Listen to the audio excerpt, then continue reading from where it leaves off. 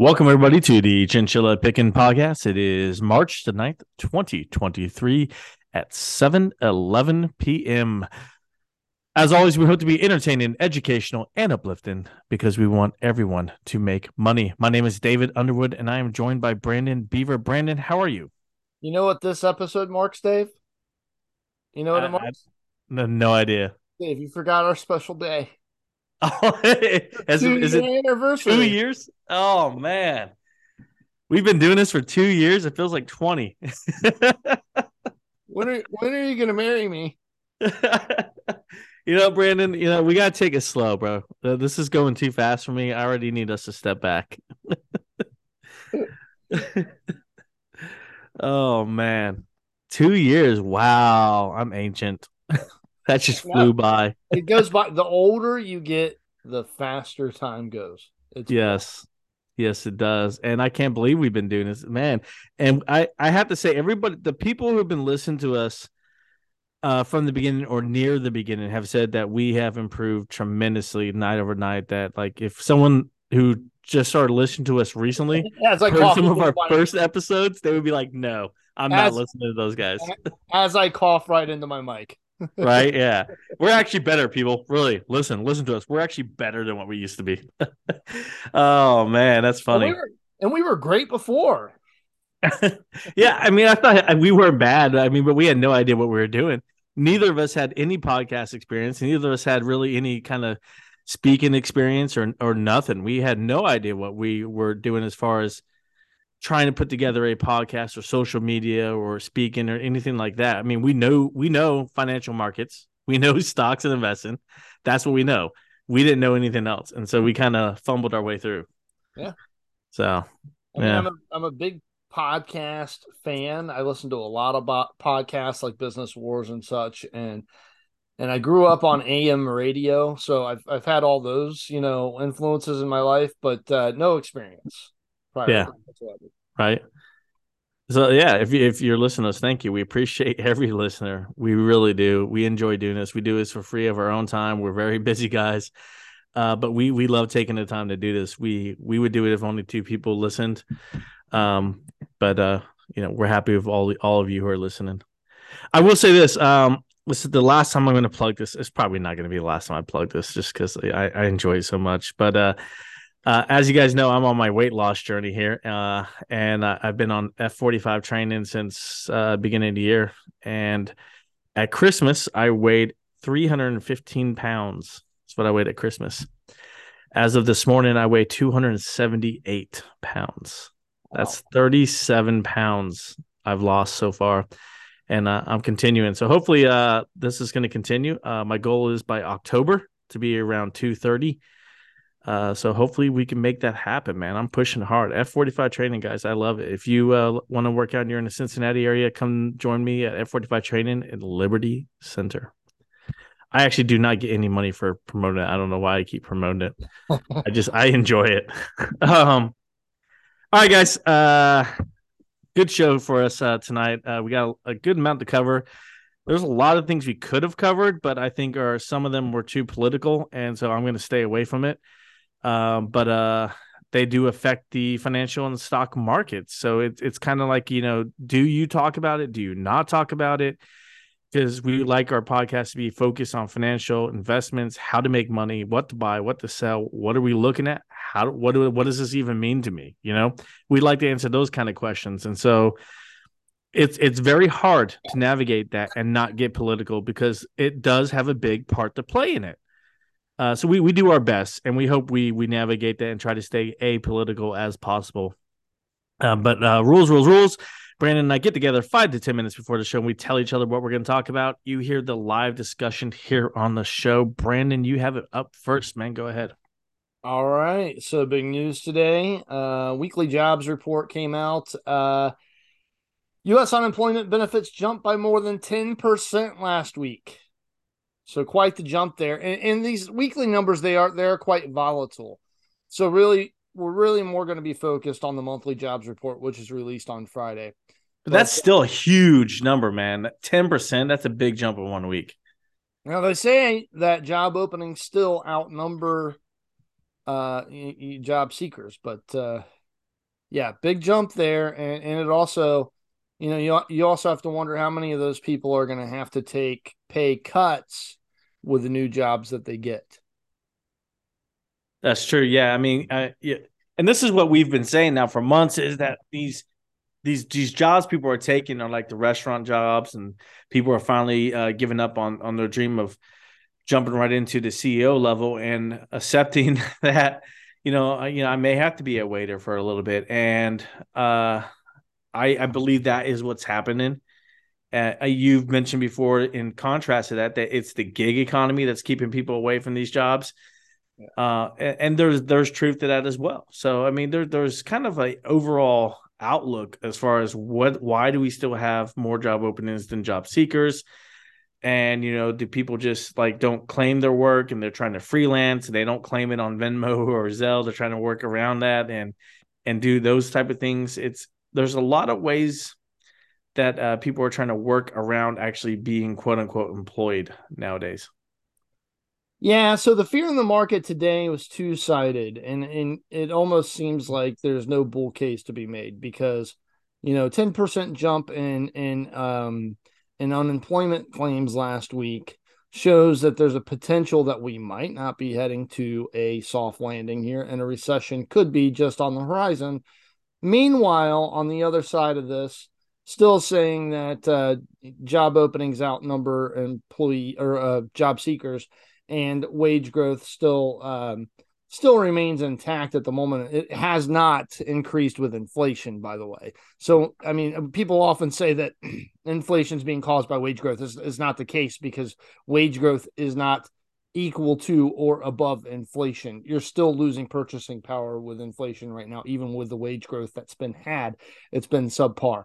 But with that being said, flip side of this. So either we're facing a recession or we still have the 3.4% unemployment and uh and costs are still high. We still have the inflation and stuff like that. So either we got a recession coming or the Fed's going to continue to hike and increase interest rates for the foreseeable future longer than we thought they were. Either way, not a bull case for the short-term economy. Go ahead, Dave, or for the short-term stock market, I should say. Yeah, and I agree. But I think the Fed made it very clear that they even said that they're going to raise their top line goal number of the interest rate, and they're going even higher with it. And I think they were very, very hawkish in their last statements in comparison to how they have been. And Powell was saying that we are going to go higher than that 5%, that 5.5% we said. We're going to go even higher. And we need to get back on being a little bit more aggressive with how fast we get there. Yeah. So I think your case scenario that the Fed's going to continue to raise rates at a fast pace is going to be the case scenario we're going to see, and it is going to push us into a recession because eventually the cost of money is going to be too high that people are just going to stop borrowing, and it's going to have an effect. And when I see that coupled with the household credit card debt still going higher every month, seems like a new historic level for American household credit card debt. I see these interest rates going higher, so that means the money that they're paying on that debt is going up. I concerned about the recession as well. I see it coming, and it's going to be deeper the longer that this economy holds out and withstands it. It's going to be deeper, I think. Now, there's a guy that says, and he's the CEO of General Electric, Larry Culp. Now, if you made a Mount Rushmore of CEOs of the American, workforce, I would put Larry Culp on the Mount Rushmore of. I would not. Okay, so GE, the stock now up 30% for the past 12 months. That's more than you can say for most stocks. GE Healthcare now up 41.33% since its spin off on January 4th. And he said that a recession, it's really the last thing that's on his mind. He's just focused, on growth for his company and continuing to turn General Electric around. And he says the corporate cost should fall about $600 million this year. And that's about half of what the company recorded in 2021. And when GE Aerospace splits off next year, each should have about 150 to $200 million of corporate costs, and the remainder consists of legacy costs, which GE executives said they will locate to the two companies over the course of this year. Let me give you some stats here just about this, because I told everybody to buy this last year. So I'm going to pat myself on the back. I'm going to give you some stats. Go ahead. Well, before you get into the stats, man, I want you to explain this to me. How come one of the headlines I read about GE said that they can't say how many engines this is airline engines they're gonna produce next year because they don't know how well their supply chain is gonna hold up. Why did I see that as one of the headlines today from the GE? It was a concern about engines next year. So they see. Let me say this. GE did announce today 2025 GE aerospace revenue growth will be in the range of low double digits to mid teens. That's not bad. And they do forecast an output of the LEAP jet engine that it co-produces with Safran, and this will top 2,000 in 2024. So, I mean, that's not really bad. I didn't see the headline that you saw. I saw that production this year, they're going to rise 1,700 or to 1,700 from 1,136, which was last year. So I saw actually like a forecast, at least in the LEAP jet engine. I don't know about the rest of it. I didn't see what you saw there. I'm looking for it. Keep going. But let's look at some stats here on the stock. We had the highest close since February 1st, 2018. On pace for the largest percent increase since September 16th, 2020. That was today. Up 5 of the last 6 days. Currently up 2 consecutive. That doesn't matter. Who cares about that? Up 11.6% month to date, 44.59% from January until now. And yeah, I mean, it's just doing really good. The stock's doing really, really good, and it should be, because the business here is doing really, really good under Larry Culp. They've really, really turned it around since 2018. I don't think there's an argument that you can make that Larry Culp's not doing a good job here. As far as General Electric's healthcare company goes, that spun off on January 4th of this year, up 41% since the spinoff. They are a leader in medical imaging. Millions of GE MRIs, CT, PET, and ultrasound scanners in use around the globe. All sorts of, the articles that I got this from too. And patient care solutions and pharmaceutical diagnostics. About half of GE healthcare sales also come from recurring parts and services. So not only do they sell the product, but they service the product after it's actually out there. So it's continuously bringing in revenue for them.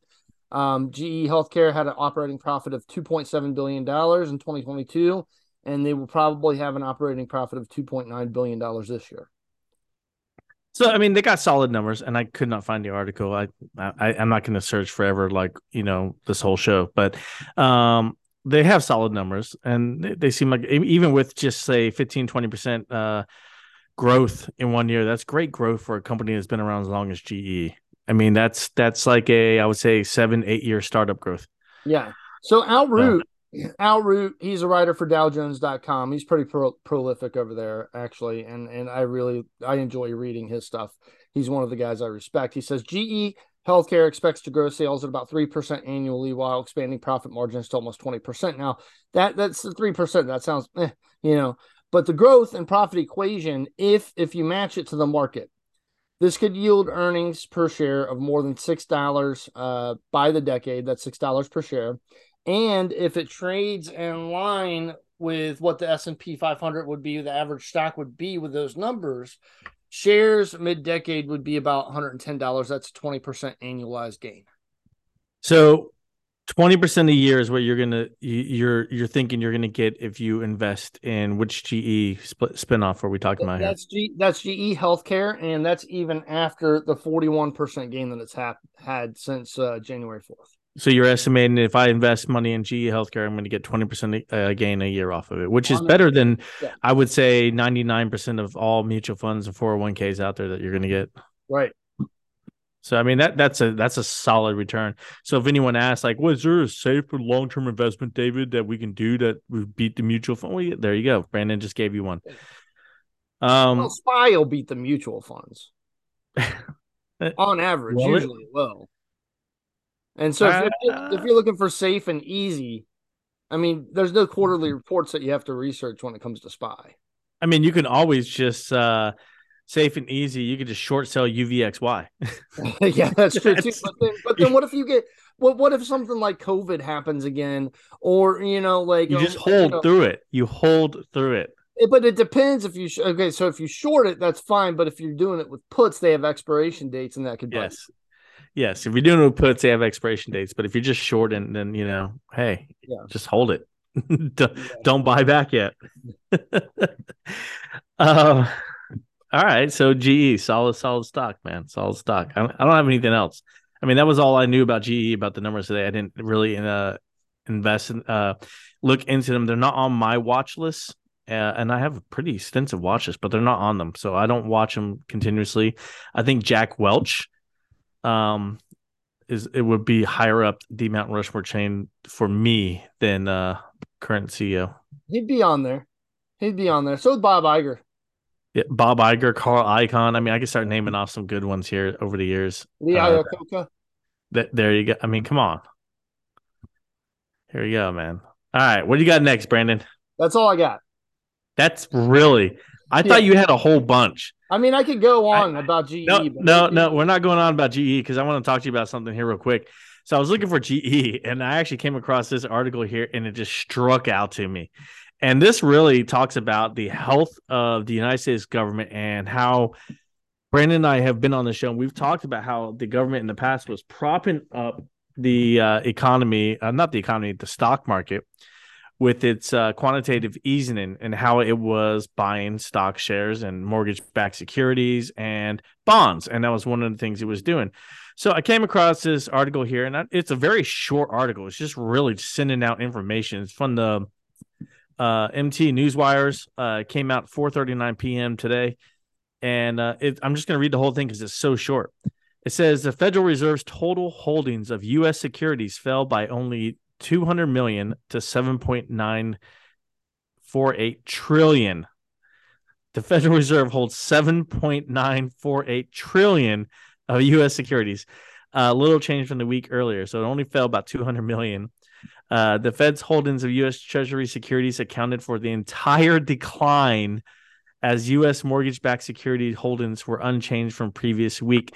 So the whole decline in U.S. mortgage-backed securities, all the selling that was there was because the Fed is getting rid of its quantitative easing, and they are putting those securities back on the market, which they said they do, but not at the pace which they need to. But hold on, Brandon, there's more. But it says the total Federal Reserve assets increased by 2.6 billion to 8.34 trillion. That is ridiculous. The federal government has too much of our securities and mortgage-backed securities here, and the fact that they're moving the mortgage-backed security market because they're the only ones selling, because they have to unwind, because they said that we'll get rid of quantitative easing and we'll let go of some of this stuff off our books, which they need to do more of. It just shows you a sign of what's of how much they have really propped up that market. Thoughts on that, Brandon? Thoughts on that little headline I found? I think you should be able to buy a treasury and it beat inflation. I mean, it's really what it's supposed to do. But with them holding 7 trillion securities and a lot of it being treasury securities, I mean, that's why it's not beating inflation.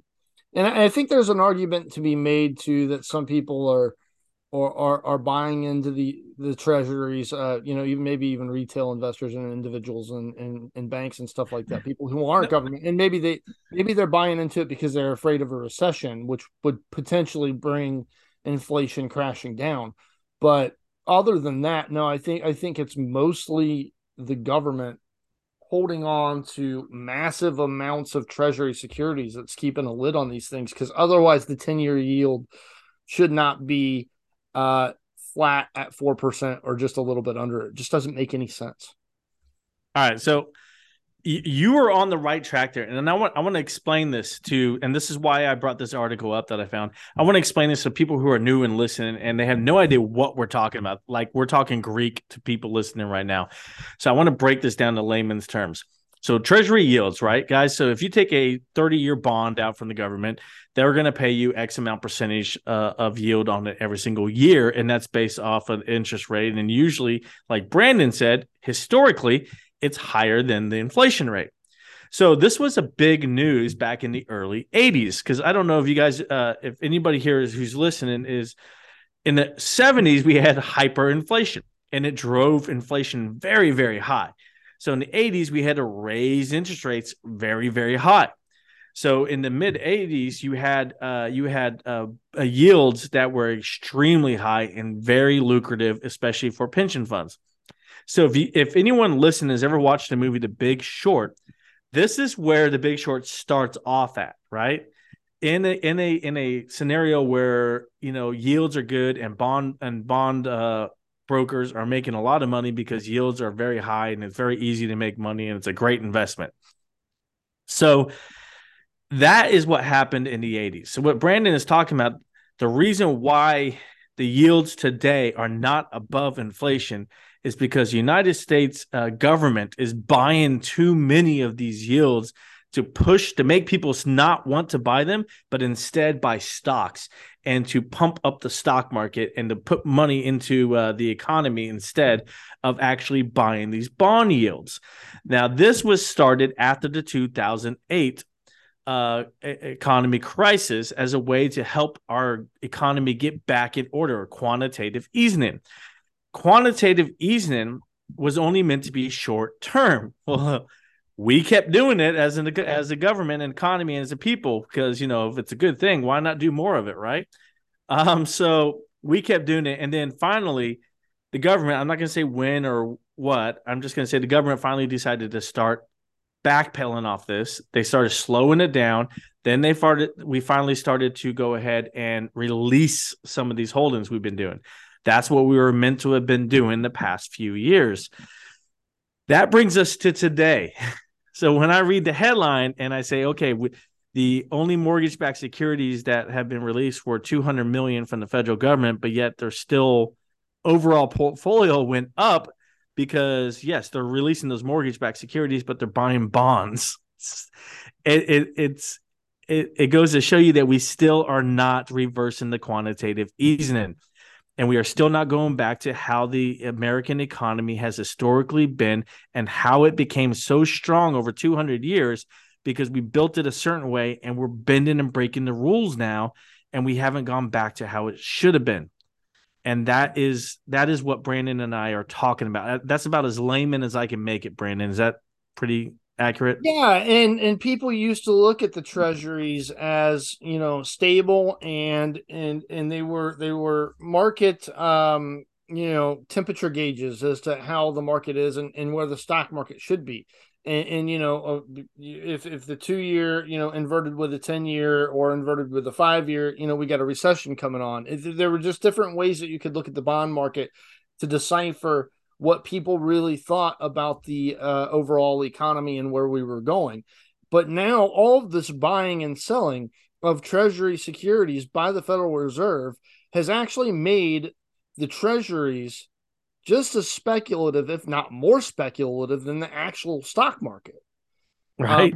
So like all of our you know, our kind of like what we used to use as tools to decipher where we thought the stock market should be, those tools are broken right now.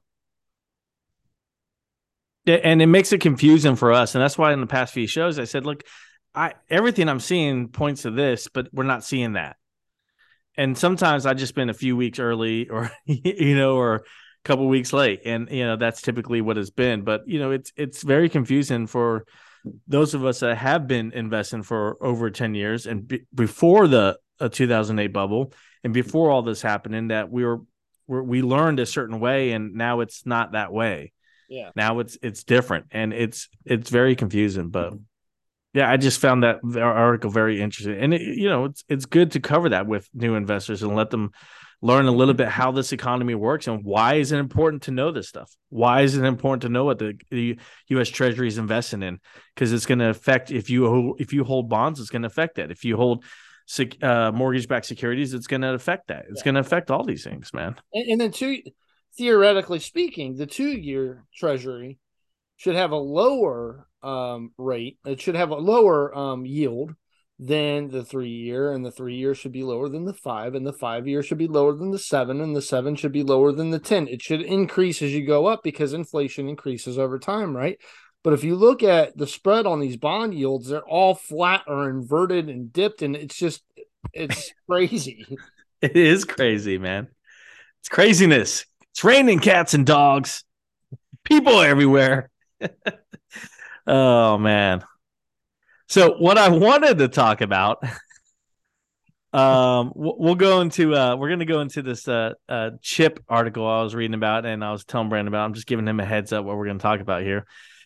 So this whole chatbot thing, we covered NVIDIA and how NVIDIA was like making money off of this new chip that they came out with. NVIDIA has this very, very expensive chip, but it's very, very important for this AI and these chatbots and all this new type of development engineering and how we use AI to discover things. And AI can run programs at immense speeds overnight, never takes sleep or rest. That way us humans don't have to do it. There's all kinds of ways we use AI. And NVIDIA chips are a big driver behind it, but they're very expensive. I'm not going to cover the numbers. We broke them down on a previous show. Please check out the previous show if you want to hear the numbers.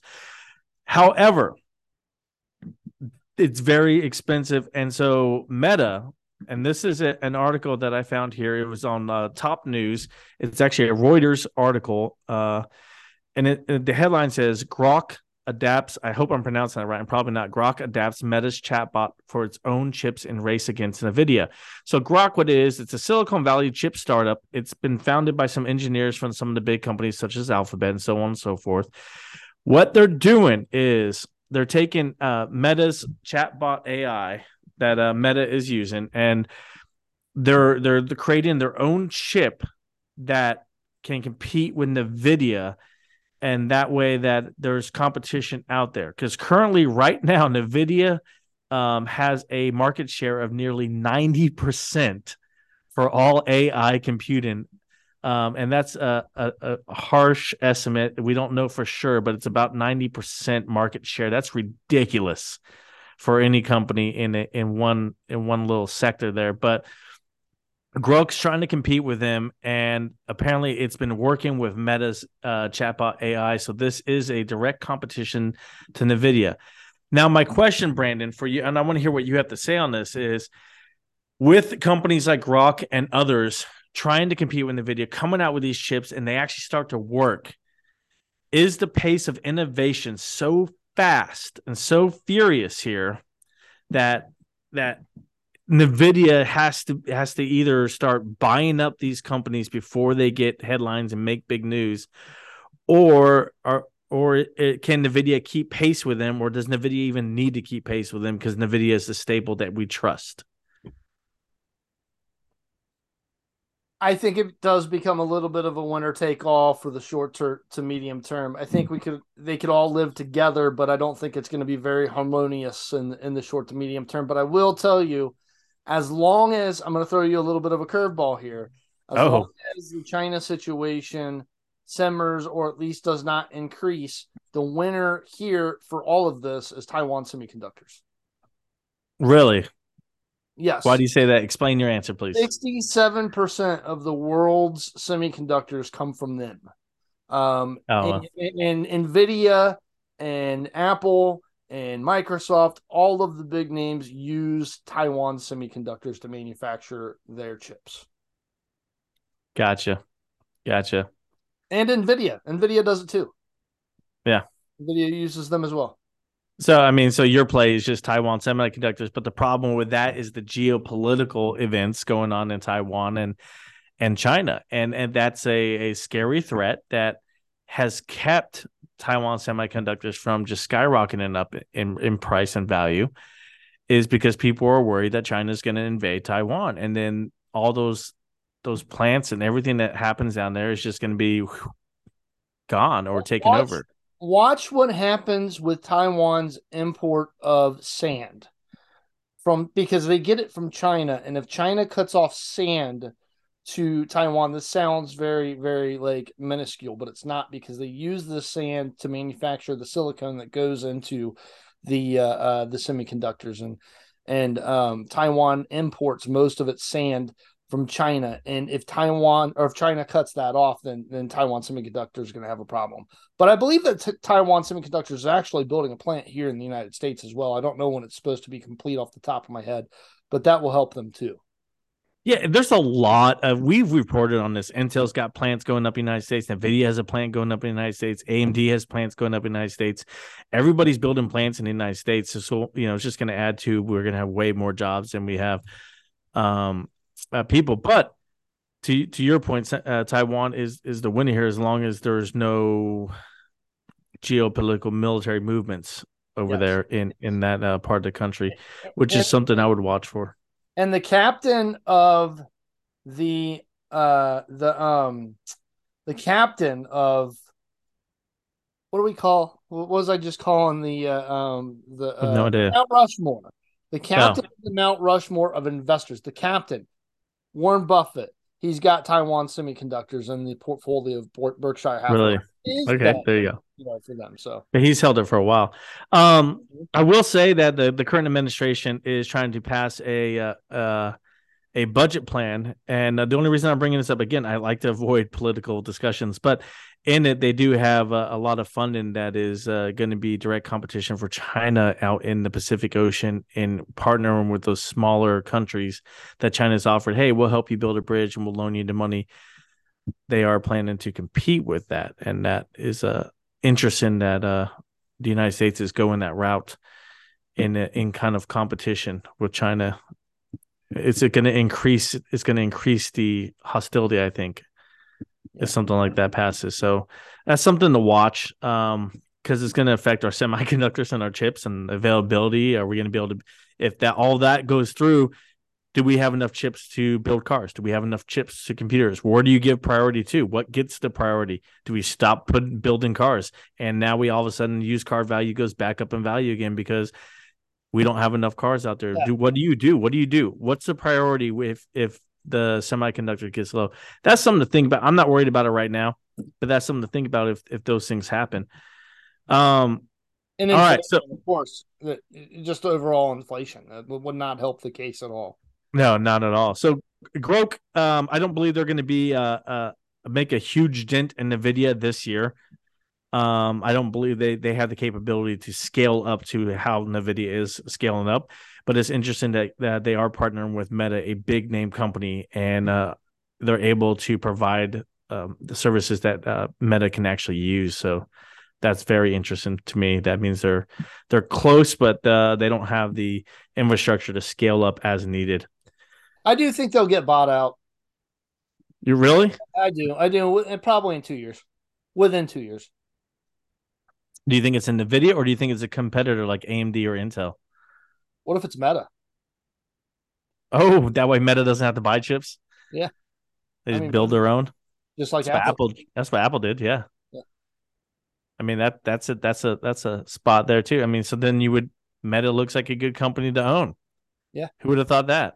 Well, maybe you might hear me whining about the price they pay for it if it ever happens. That's a good possibility. I'm sure you would. I would expect that from you, man. I would expect that from you. All right, rolling in. I want to cover this one last time. Not one last time. And I don't want to cover it from like it's talking about Gap and the earnings. I don't want to really cover it from a perspective of, hey, this is Gap. Let's talk about Gap, the company. I want to talk about it from a sector standpoint. All right. So Gap reported earnings, and it fell well short of Wall Street expectations on the top and bottom line. The company, they cleared out some of their inventories. The inventories were down 21% year over year, but still disappointing fourth quarter results. Stock fell after hours. They did not hit any of what they were expected to hit. Their loss per share was 75 cents per share. That's a loss. They're not even making money in the fourth quarter, the holiday quarter. That's the quarter that all retailers are meant to make money, and it's because they're sitting on more inventory than what they need to, among other things. So I want to talk about this for a second. So last year, I got in a discussion outside of this podcast. I got in a discussion with a gentleman, and I said, they didn't have much Halloween stuff out this year, and I said I think they just didn't order that much because they're so built up on other inventories that most retailers can't burst through, that they cut back on what they were ordering. And this gentleman came back and he said, no, they're just pushing everything up sooner, and this is all it is. It's not really, the economy's not doing that. The retailers aren't that in bad shape. And I said, yeah, I think retailers are in that bad shape, man. And we got in discussion, and it turns out I ended up being right and he ended up being wrong. And I don't point that out to nudge my finger and poo poo in his eye. What I pointed out is, like, I have been bearish on retailers now for about 9 months, Brandon, and I've just hated the whole sector. And I'm still bearish, and it's because they keep all the fourth quarter numbers I've seen from any retailer. They have missed expectations for the holiday sales. And some of them, such as Gap, have even had a loss in the fourth quarter. And that's meant to be their profitable quarter. And that's just awful. They still are saying, I can't get through these inventories. How much longer are you going to get on an earnings call and tell me you can't get through inventories? Is it going to be a year later? At some point, you just got to write that off and throw it away or something, or give it to a Goodwill, give it to homeless shelters, but just write it off and move on. Because you know what? It's just hurting your top and bottom line numbers, and now they're a year out of style. I'm fed up with these retailers saying that. I'm fed up with these retailers saying that, it's shrink. Now shrink's a real big problem. Walmart cut 2 stores out of Portland, and they say we just can't operate in there. It's not cost effective. It's not safe. I get that. I've talked about shrink on a previous one. Now, maybe all these complaints, Brandon, from these retail sectors, when I hear on these earning calls, maybe it's not, and I'm just picking on these one items that they come out with, the headlines, and I'll give them this. Maybe it's because all of these things are hitting at once, and that could be what's driving them. Yeah. But I think you have a weaker consumer, people buying on credit card debt, and now they want to use that credit card debt more effectively, and they experience things. That's why restaurants are seeing a boom, but retailers are not. I think people are spending it on experiences and not material items. I don't know. I'm still bearish on the sector. I'm not buying a single retailer right now. Not even Walmart.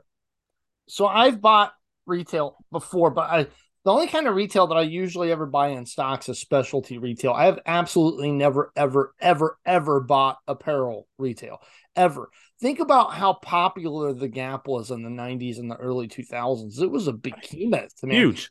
It was huge. And I'm surprised it took so long to get to where it's at right now. Look at how Abercrombie went, Hollister, so many different apparel brands that were for 5-6 years, had their day in the sun and were so great. But then apparel consumers and people with fashion, it's such a fickle industry. What's in style right now will not be in style 3 or 4 years from now.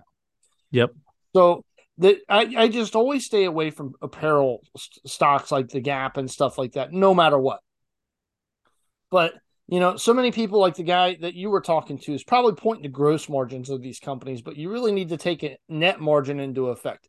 Net margin is the most important aspect of retail right now, not gross margin. It's net margin, because that takes everything into account as far as cost of labor, overhead. Everything goes into net margin. It's not just what you bought the product for and what you sold it for.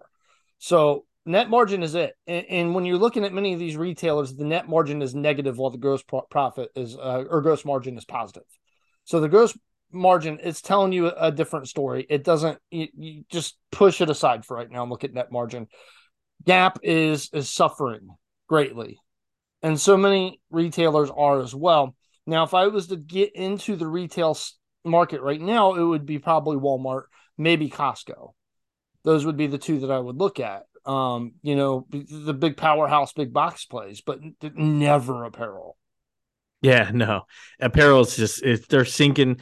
in inventories right now. Bed Bath and Beyond going to be extinct here any day now. You have other companies that are on their way out. It's not a good sector to be in. Now I go out shopping. I will say when I go out shopping, I'm going to Nordstrom's or Macy's or Dillard's. I'm not shopping at a Old Navy or a Gap, if you will, and I just don't like the style, and I don't think anybody else does either, man. You know, or even I will shop at a Dick's if I'm looking for workout gear. Yeah. But that's a specialty. That's a specialty. Yeah. And they're doing really well right now. Their stock market's at 52 high, a 2-week high yesterday. Right. So I mean, you either go into a specialty place or you go into the high end places. I feel will do well, but I mean, even them are hurting nowadays. That's what we talked about last time. You said Restoration Hardware. I'm like, I still like it. There you go, man. But my time frame on that's further out than just now. And that makes a difference too. That makes a big difference. All right, Brandon, that is all I have, man. I say let's go ahead and move into final thoughts. Brandon, head it off. Yada yada yada. I didn't say that. I didn't say that. I know. I waited all episode. Yada yada yada. Final thoughts. What do you got, Brandon? Just be selective with what you're doing. I think you can buy some stocks right now. I think a lot of them are on have had big increases since January 4th. We're probably going to have some issues here in the coming months when it comes to the Federal Reserve continuously raising interest rates. It's not good for stock markets. But if your time frame is 5 years, 10 years out, or maybe even more, then I think you're fine at these levels if you can stomach it. There you go. I'm actually looking for quicker plays. I'm still, as you guys have seen, if you follow us on Instagram, I have not put a buy up there for Blink, and there's a reason why. I think that the market's going lower, but I have my watch list, and I have things on my watch list that I'm watching, and I'm looking for the right time to jump in, because I believe if you wait until the market is priced in all these Fed interest rates, priced in a jobs report that's going to come out tomorrow. And I believe the jobs report is going to show in February that we lost jobs. Sure. Maybe we lost jobs, but if we didn't lose jobs, it's going to be a lower number than expected. I believe they're expecting somewhere a little above 200. I think if we did make positive, it was about 100,000 then. So that's, and that's what I'm sorry, I don't mean to interrupt you, but and then if the jobs report comes out bad as far as jobs go, then inflation stays elevated. Then what can the Fed even do? Yeah, I mean that's something to say, but I mean we got to see if inflation stays elevated at that point. If we're losing jobs and the economy starts to slow down, then inflation should come down as well. I think the problem was that we were losing jobs in the second and third quarter last year, but then the fourth quarter there was hiring, there was the holiday, and that everybody felt confident to go back out. They were being told that the economy's strong, go out there, spend your money, and they did, and then inflation jumped back up, and so more people need to listen to this podcast and say, if all of America at once just stops buying anything we don't need for 1 month, inflation will drop like a rock. Yeah. If you would have stopped buying what you didn't need and bought GE Healthcare and GE stock, if you would have just bought GE last year when I told you to buy it, instead of, your $5 coffees from Starbucks. I like my coffees from Starbucks, man. I like Starbucks too. And this is my final thought. Can I get through my final thought, please? Sorry. Seriously. But yeah, I don't even know where I'm going with this now. My thought has left my head. There's my ADHD kicking in. But yeah, look for opportunities, guys. Wait for more of these numbers to come out. I would definitely be waiting. I wouldn't be buying anything tomorrow. I would definitely be waiting until next week before I would make some big moves or buy anything at all option wise. Blink is still on my watch list. I still promise to post on Instagram as soon as I make a move on a Blink option. I will do it, but I have not done it yet. If you're following us on Instagram, you could see for yourself. I haven't done it yet, but go ahead and give us a follow, give us a like, subscribe everywhere, guys. Everywhere we go, we're on StockTwits, Instagram. We're going to get a Facebook here soon. I don't know why. I don't like Facebook, but we're going to get a Facebook here soon because Brandon owns the company, and that's why. We need a Twitter. We do need a Twitter. We don't have a Twitter either. But then I don't want to manage Twitter, man. That's just the simple. I mean, you can. Yeah. See right there. See, guys, this is how busy we are. That like, it's just us two, and neither of us wants the hassle of managing a Twitter account. My problem is that I'll get myself in trouble on Twitter. StockTwits is just obscure enough to where most of our listeners aren't going to be on there watching me, start fights with people. So there you go. All right, guys. As always, we hope we've been entertaining, educational, and uplifting because we want everyone to make money. Have a good night. Have a good night.